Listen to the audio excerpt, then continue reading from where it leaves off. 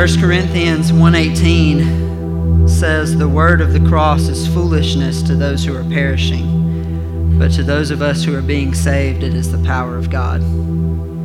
Let us pray. Father, thank you for the story of the cross.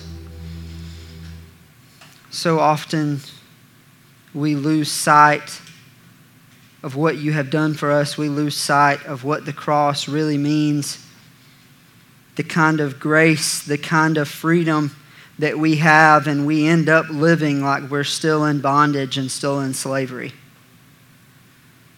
This morning, as we learn about you and as we talk about the story of the cross, the gospel, the good news, I pray that you will touch all of our hearts and move us to understand exactly not only what that does for us, but to reveal to us who you are, reveal to us more of your character.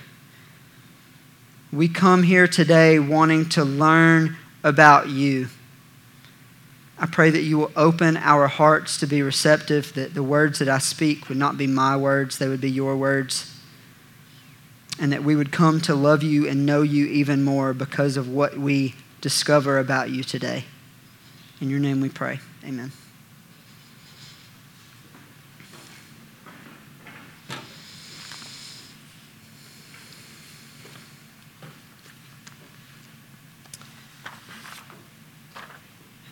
I'll be honest, I was just down there praying and asking God to remove some of the doubt that I feel right now, because I feel so often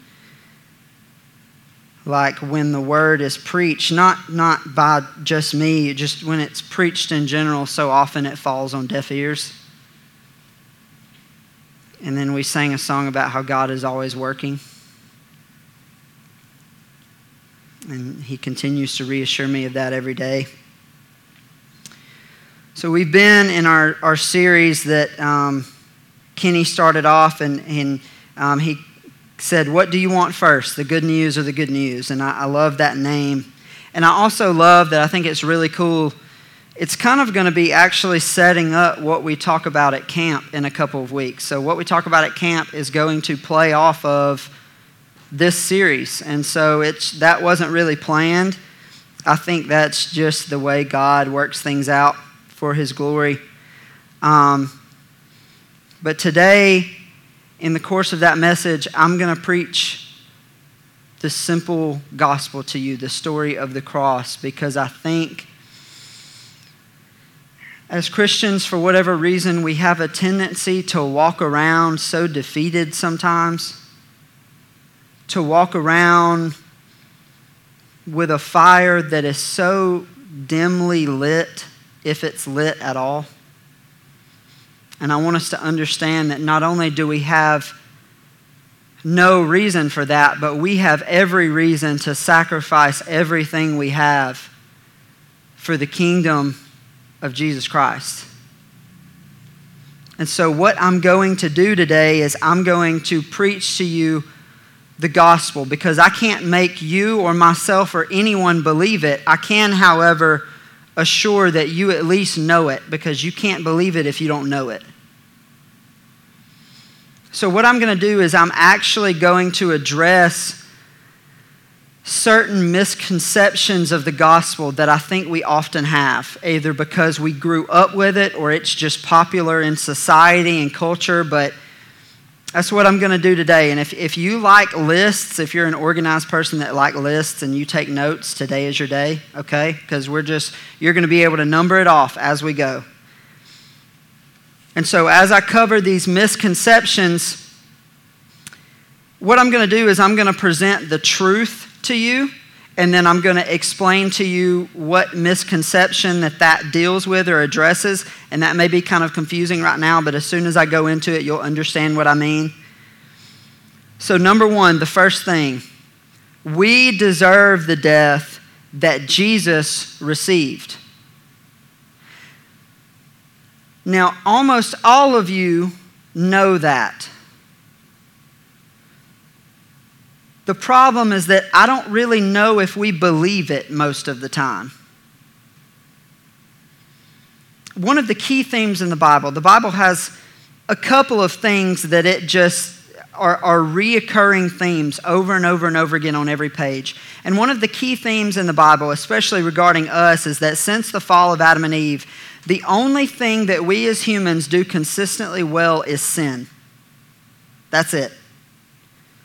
The psalmist in Psalm 51:5 said, "Behold, I was brought forth in iniquity, and in sin did my mother conceive me." He knew, not even from the moment he was born, from the moment he was conceived, he had this sin nature to where his default setting, if you will, his default mode inside his soul was to sin. And what that has caused in us is a righteous wrath from God. It's caused a righteous death that we deserve. Matthew 5:12 says, "Therefore, just as sin came into the world through one man, and death through sin, so death spread to all men because all men sinned." So if you are a Christian and have been a Christian for any period of time, and you've talked to friends of yours that are non-Christian, one of the first arguments that they will bring up to you is they will say, okay, yeah, we've done some bad things, we mess up, but how could a good God really send some people to hell?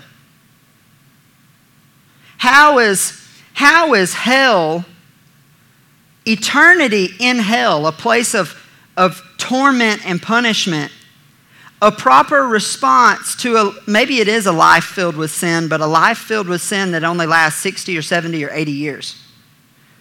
That's what you'll get.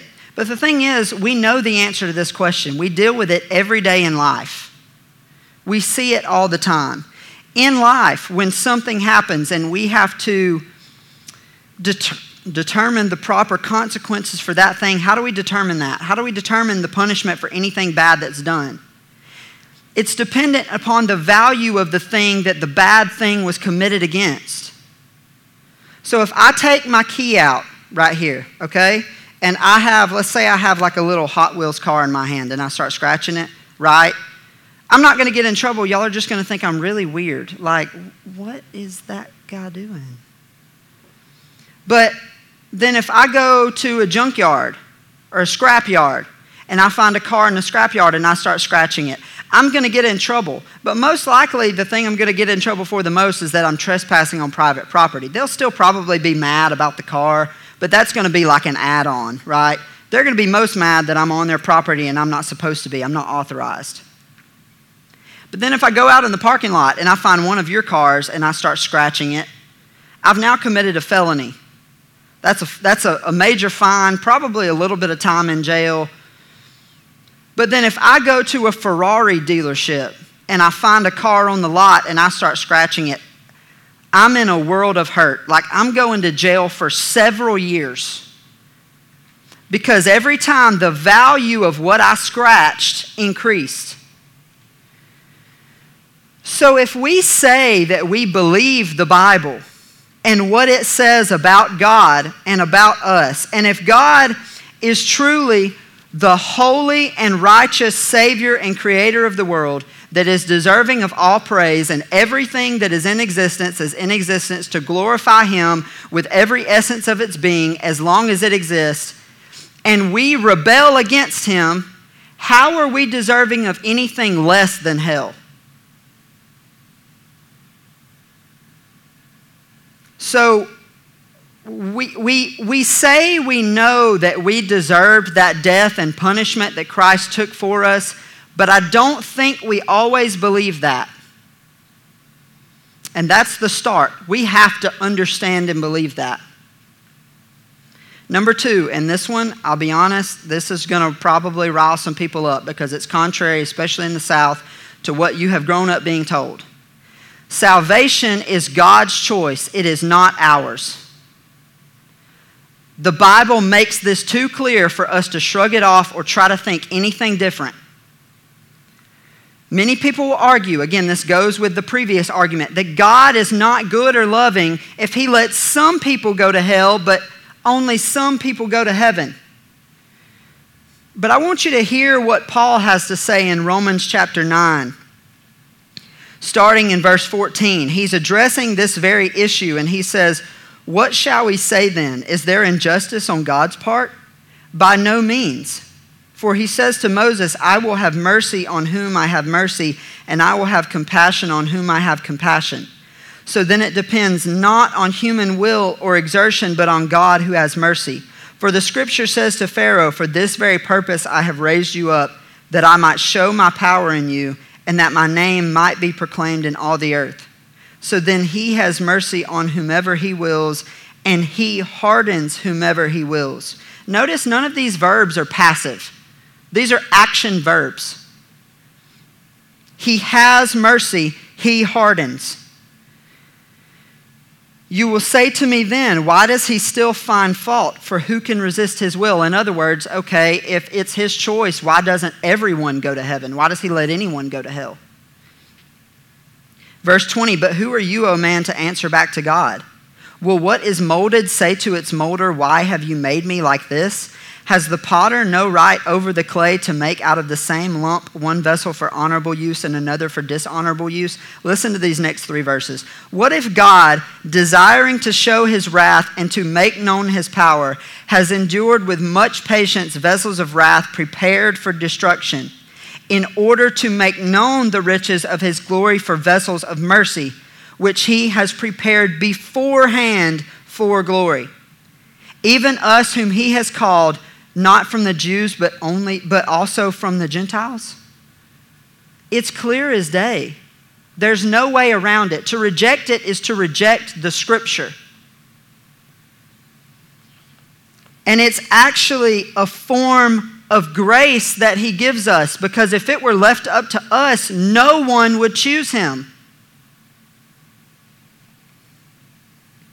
Number 3, the cross was not against God's will. And I'll even go further to say that God actively killed Jesus. There's a very popular book. It was written a couple years ago, and it's called "Did God Kill Jesus?" And it was written by a leader of the newly formed and kind of uprising emergent church, and his name is Tony Jones.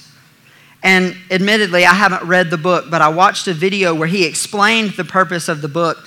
And the purpose of the book, as he says, is to explain that the cross was not a tool for God pouring out wrath or God killing Jesus, but rather a tool of God to pour out his love on mankind.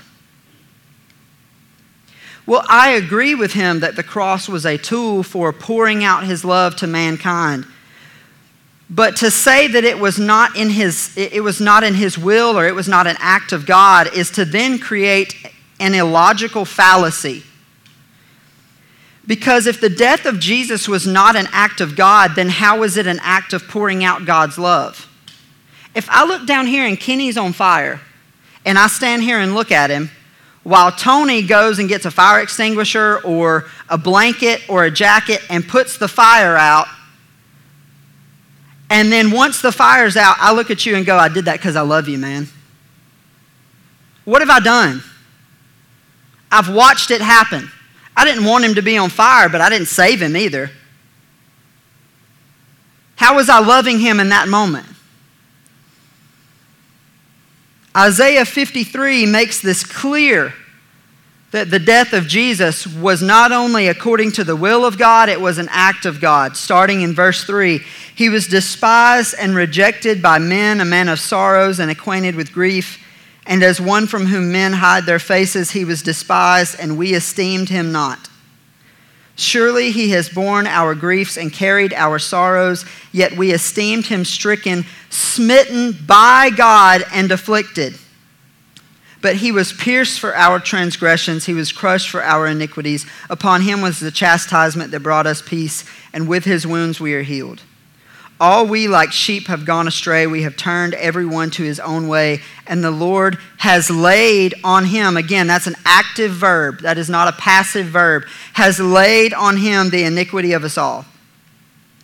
He was oppressed and he was afflicted, yet he opened not his mouth. Like a lamb that is led to the slaughter, and like a sheep that is before its shearers is silent, so he opened not his mouth. By oppression and judgment he was taken away. And for his generation, who considered that he was cut off out of the land of the living, stricken for the transgression of my people. And they made his grave with the wicked and with a rich man in his death, although he had done no violence and there was no deceit in his mouth. Yet it was the will of the Lord to crush him. He, meaning God, has put him, meaning Jesus, to grief. When his soul makes an offering for guilt, he shall see his offspring. He shall prolong his days. The will of the Lord shall prosper in his hand. Again, it's clear. There's no way to work around it. There's no way to avoid it. It is too clear.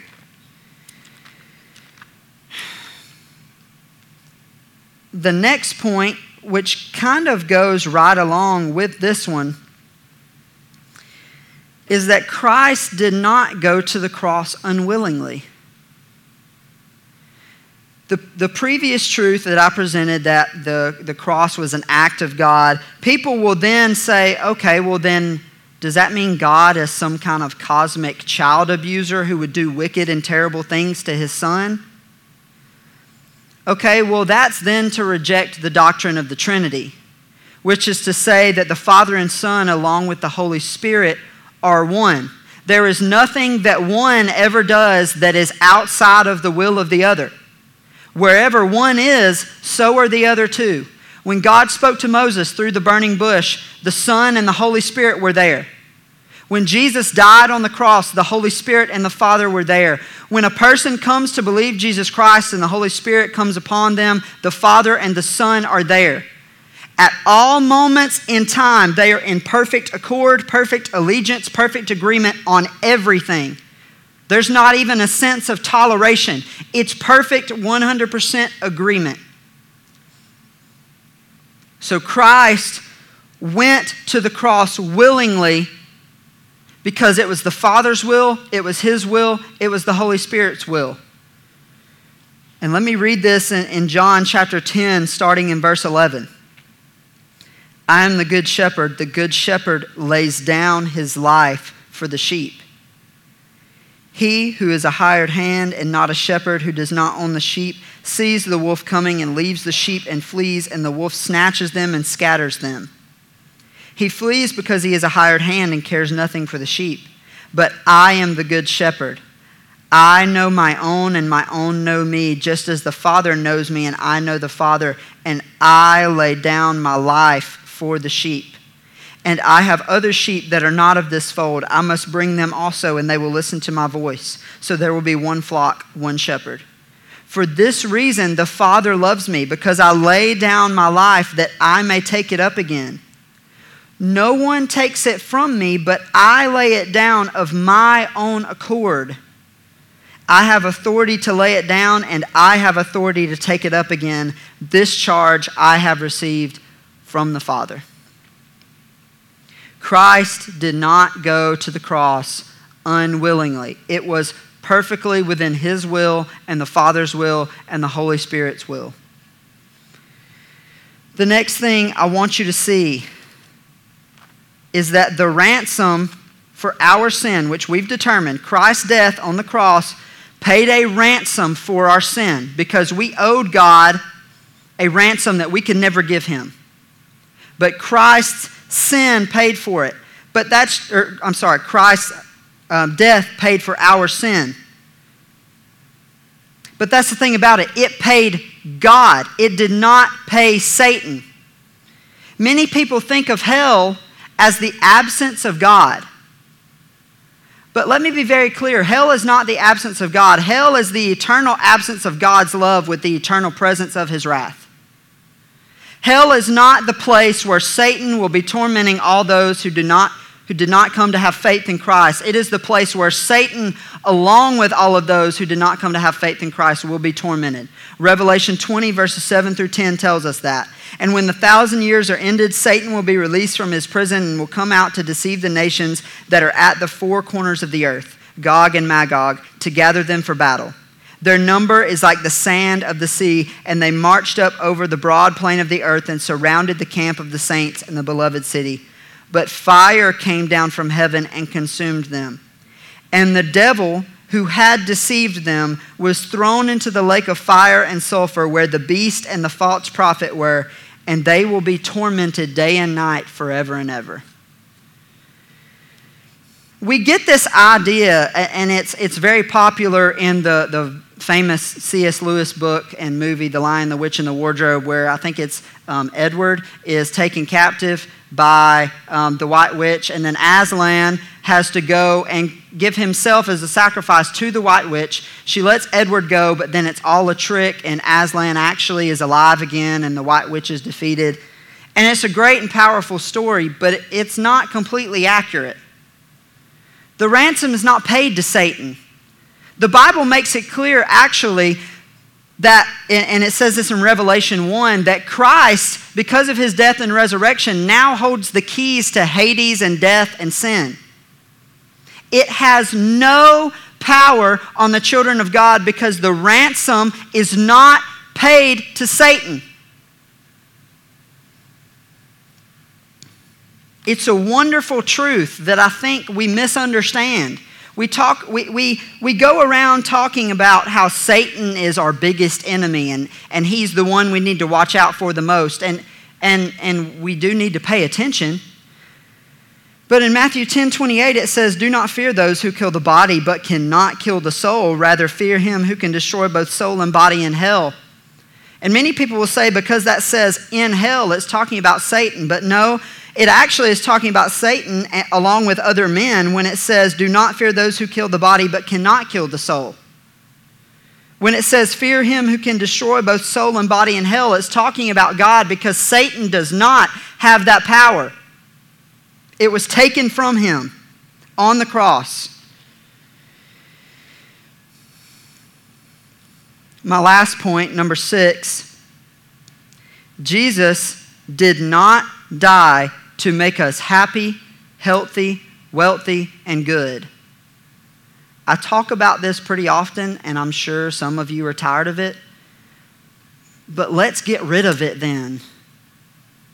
Let's get over this idea that Jesus died so we could have everything that we want. He is not a vending machine. He's not the genie from Aladdin. Do you get what I'm saying? Like we treat God like a vending machine. Like we put a little money in the offering plate. We come to church occasionally. If we're really good, we listen to worship music in our car. And because of that, we're supposed to get what we want. Or if not, we're at least supposed to be comfortable. That's the big one. Most people can accept that they're not going to have everything that they want, but they cannot accept that they don't necessarily have to be comfortable.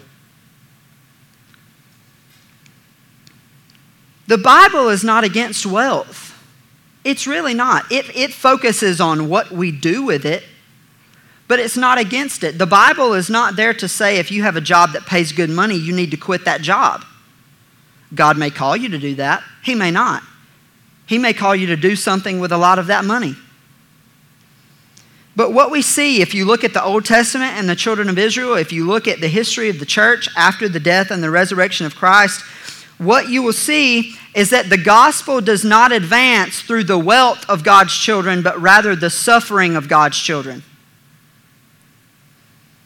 In Luke 9:58, it says that the author of our faith, Jesus Christ, had no place to lay his head. And then in Isaiah 53, I'm going to go back and read verses 2 and 3 for you again. It says, "For he grew up before him like a young plant and like a root out of dry ground. He had no form or majesty that we should look at him, and no beauty that we should desire him. He was despised and rejected by men, a man of sorrows and acquainted with grief. And as one from whom men hide their faces, he was despised, and we esteemed him not." If that is Christ, then what will we have? Because see, we really misunderstand, I think, what the death of Christ was for. It paid the ransom, it paid the price, and it granted us redemption. But understand that was not an earthly redemption because the punishment was an eternal punishment.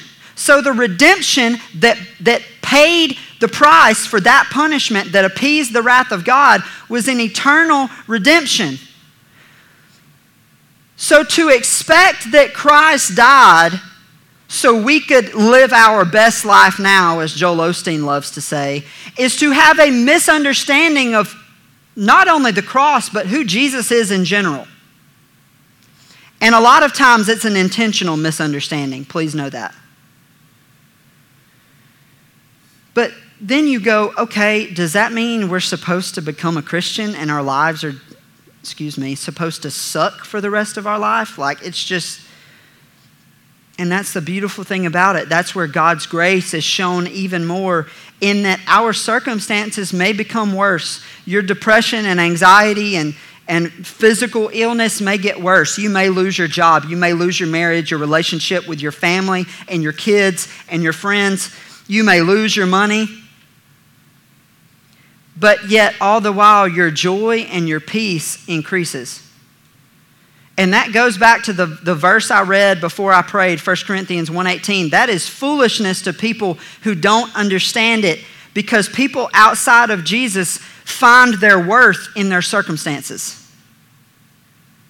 But we're called to something greater than that. Romans 8:16 and 17 says, the Spirit himself bears witness with our spirit that we are children of God, and if children, then heirs, heirs of God and fellow heirs with Christ, provided we suffer with him in order that we may also be glorified. So it says that suffering is the way that the Holy Spirit actually witnesses to our heart that Christ has set us apart for himself. And then Paul, when he has the thorn in his flesh and he asks God to remove it in 2 Corinthians 12 and verse 9, he says that God told him, no, because my grace is sufficient for you. My power is made perfect in weakness.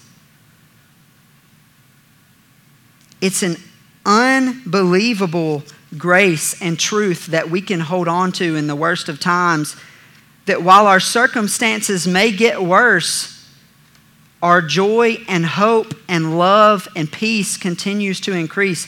I want to read just a verse of a hymn called He Giveth More Grace. And it was written by a woman named Annie Johnson Flint.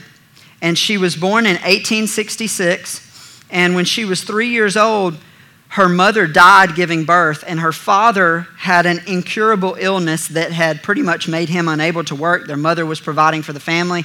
And so her father could not take care of them, and so they were orphaned for a short period of time until they were taken in by a couple of family members. She went into a career as an educator, but 2 or 3 years into that, she actually had to quit because at a young age, she had developed arthritis, and it became so severe to the point that she couldn't walk very well. She later, closer to her death, she died in 1933, closer to her death, she developed cancer, which caused her arthritis to get even worse, obviously. And when she finally died from that cancer, she had actually gone completely blind. But around 10 years before her death, she wrote this hymn, and I want to read this to you. He giveth more grace when the burdens grow greater. He sendeth more strength when the labors increase. To added afflictions he addeth his mercy. To multiplied trials his multiplied peace. When we have exhausted our store of endurance, when our strength has failed ere the day is half done, when we reach the end of our hoarded resources, our Father's full giving is only begun. Fear not that thy need shall exceed his provision. Our God ever yearns his resources to share. Lean hard on the arm everlasting availing. The Father both thee and thy load will upbear. His love has no limits. His grace has no measure. His power no boundary known unto men. For out of his infinite riches in Jesus he giveth and giveth and giveth again. Whew, that gave me chills. I don't want to suffer, I'll be honest with you, but I want to be right there, wherever that is. And it seems to me like that's at the foot of the cross. And the Bible makes it clear that the foot of the cross is full of suffering, and if that's what that means, then I'm okay with it, because nothing else is worth it. Y'all, do you get it? If we don't get this, if we don't have this, nothing else matters. Our job, our family, nothing. When it dies or when we die, the part of it that relates to us dies with us. It turns right back to dust. We've got to get this. Now, I also said at the end of this point, he also didn't come to make us good. And I want to clarify, sanctification, which is the lifelong process of God making his children more like Christ every day, is a very biblical concept. Jesus alludes to it, Paul alludes to it. It's a biblical concept, it's real. But that doesn't mean we will come to a point where we are perfect or that we will come to a point where we don't mess up anymore. When we die and stand before Jesus, understand we will still be deserving of hell. We will still be deserving of hell. But his children will not receive it because of the blood of Jesus. The beautiful thing is that the aim of Jesus and his death was not to make us perfect in this life. If you want that, Mormonism is your religion. Or Hinduism or Islam or really any other religion but Christianity is yours. But I love what Ravi Zacharias said. May he rest in peace. He said, the thing that distinguishes Christianity from other religions is that Christ did not come to make bad people good. He came to make dead people alive. That is the gospel. And so as we sum up the cross, I want to make sure we're on the same page of what the story of the gospel is. God created us to glorify him with every ounce of our being. But we rebelled against him and continue to rebel daily against the only holy and righteous God and creator of the universe. This rebellion ruined our once unity with him and made us objects of his righteous anger and wrath. But God, being rich in mercy and love, decided to set apart and save certain people by paying the ransom for their wrongdoing that they could never pay. That's you and me. That's all of us. To do this, he sent his son Jesus, who lived a perfect life and met every requirement of the law. Jesus, according to the sovereign action and will of the Father, willingly died, and in doing so, paid the ransom to God to appease his wrath.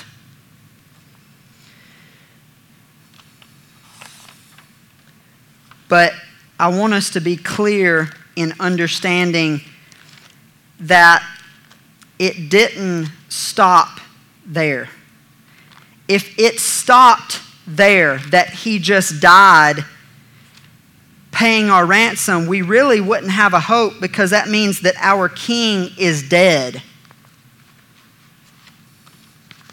But I want to read this to you. And this is Mark 16.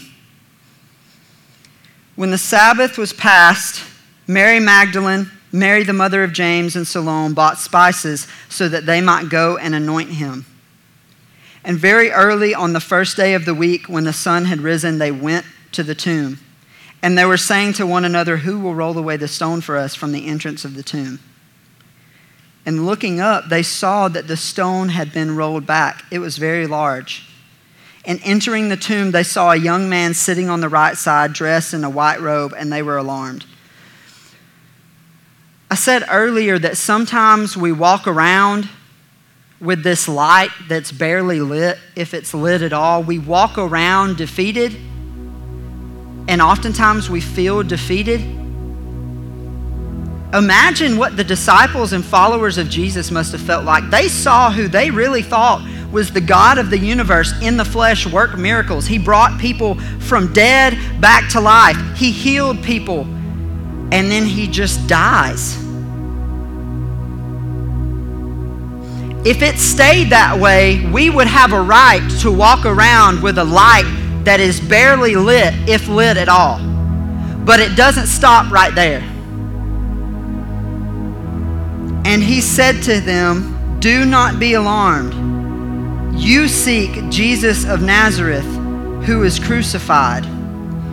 He has risen. He is not here. For us to walk around seemingly hopeless is to deny the power of God that is found in the cross. We have no excuse for love and mercy and grace and overwhelming joy to not overflow out of our hearts. None. There is nothing that can happen to us that is an excuse for that to not happen. So why don't we stop living like he stayed in the tomb and start living like he got up and walked out? Because when he did, death and sin and the power of Satan was sealed up back in the tomb. But he wasn't there, he was gone. Let's live like that. Father, thank you for your word and for your Son who did not stay in the tomb, but he has risen and he has walked out and he is now sitting on his throne at your right hand. And because of that, he bought the keys to sin and death and hell so that it has no power over those who have faith in you and your saving work. It was not a gift that we deserved. We could never do anything to deserve it. Never do anything to earn it, but you gave it to us freely out of your mercy and love. Father, there are those in this room who today and maybe for their whole lives have been denying the power and the knowledge of knowing that your Son walked out. He walked out on death. He left death behind. If that's the case this morning, I pray that you will absolutely obliterate their hearts. That you will tear them into pieces so that you can put in them a heart of flesh that replaces that heart of stone that was there. Father, light a light in us that is inextinguishable. That shows the world that we have something different. Not that it's of us, but that people look at us and what we claim to believe and they want to know this Jesus that we know. Please do this morning. Break hearts for your glory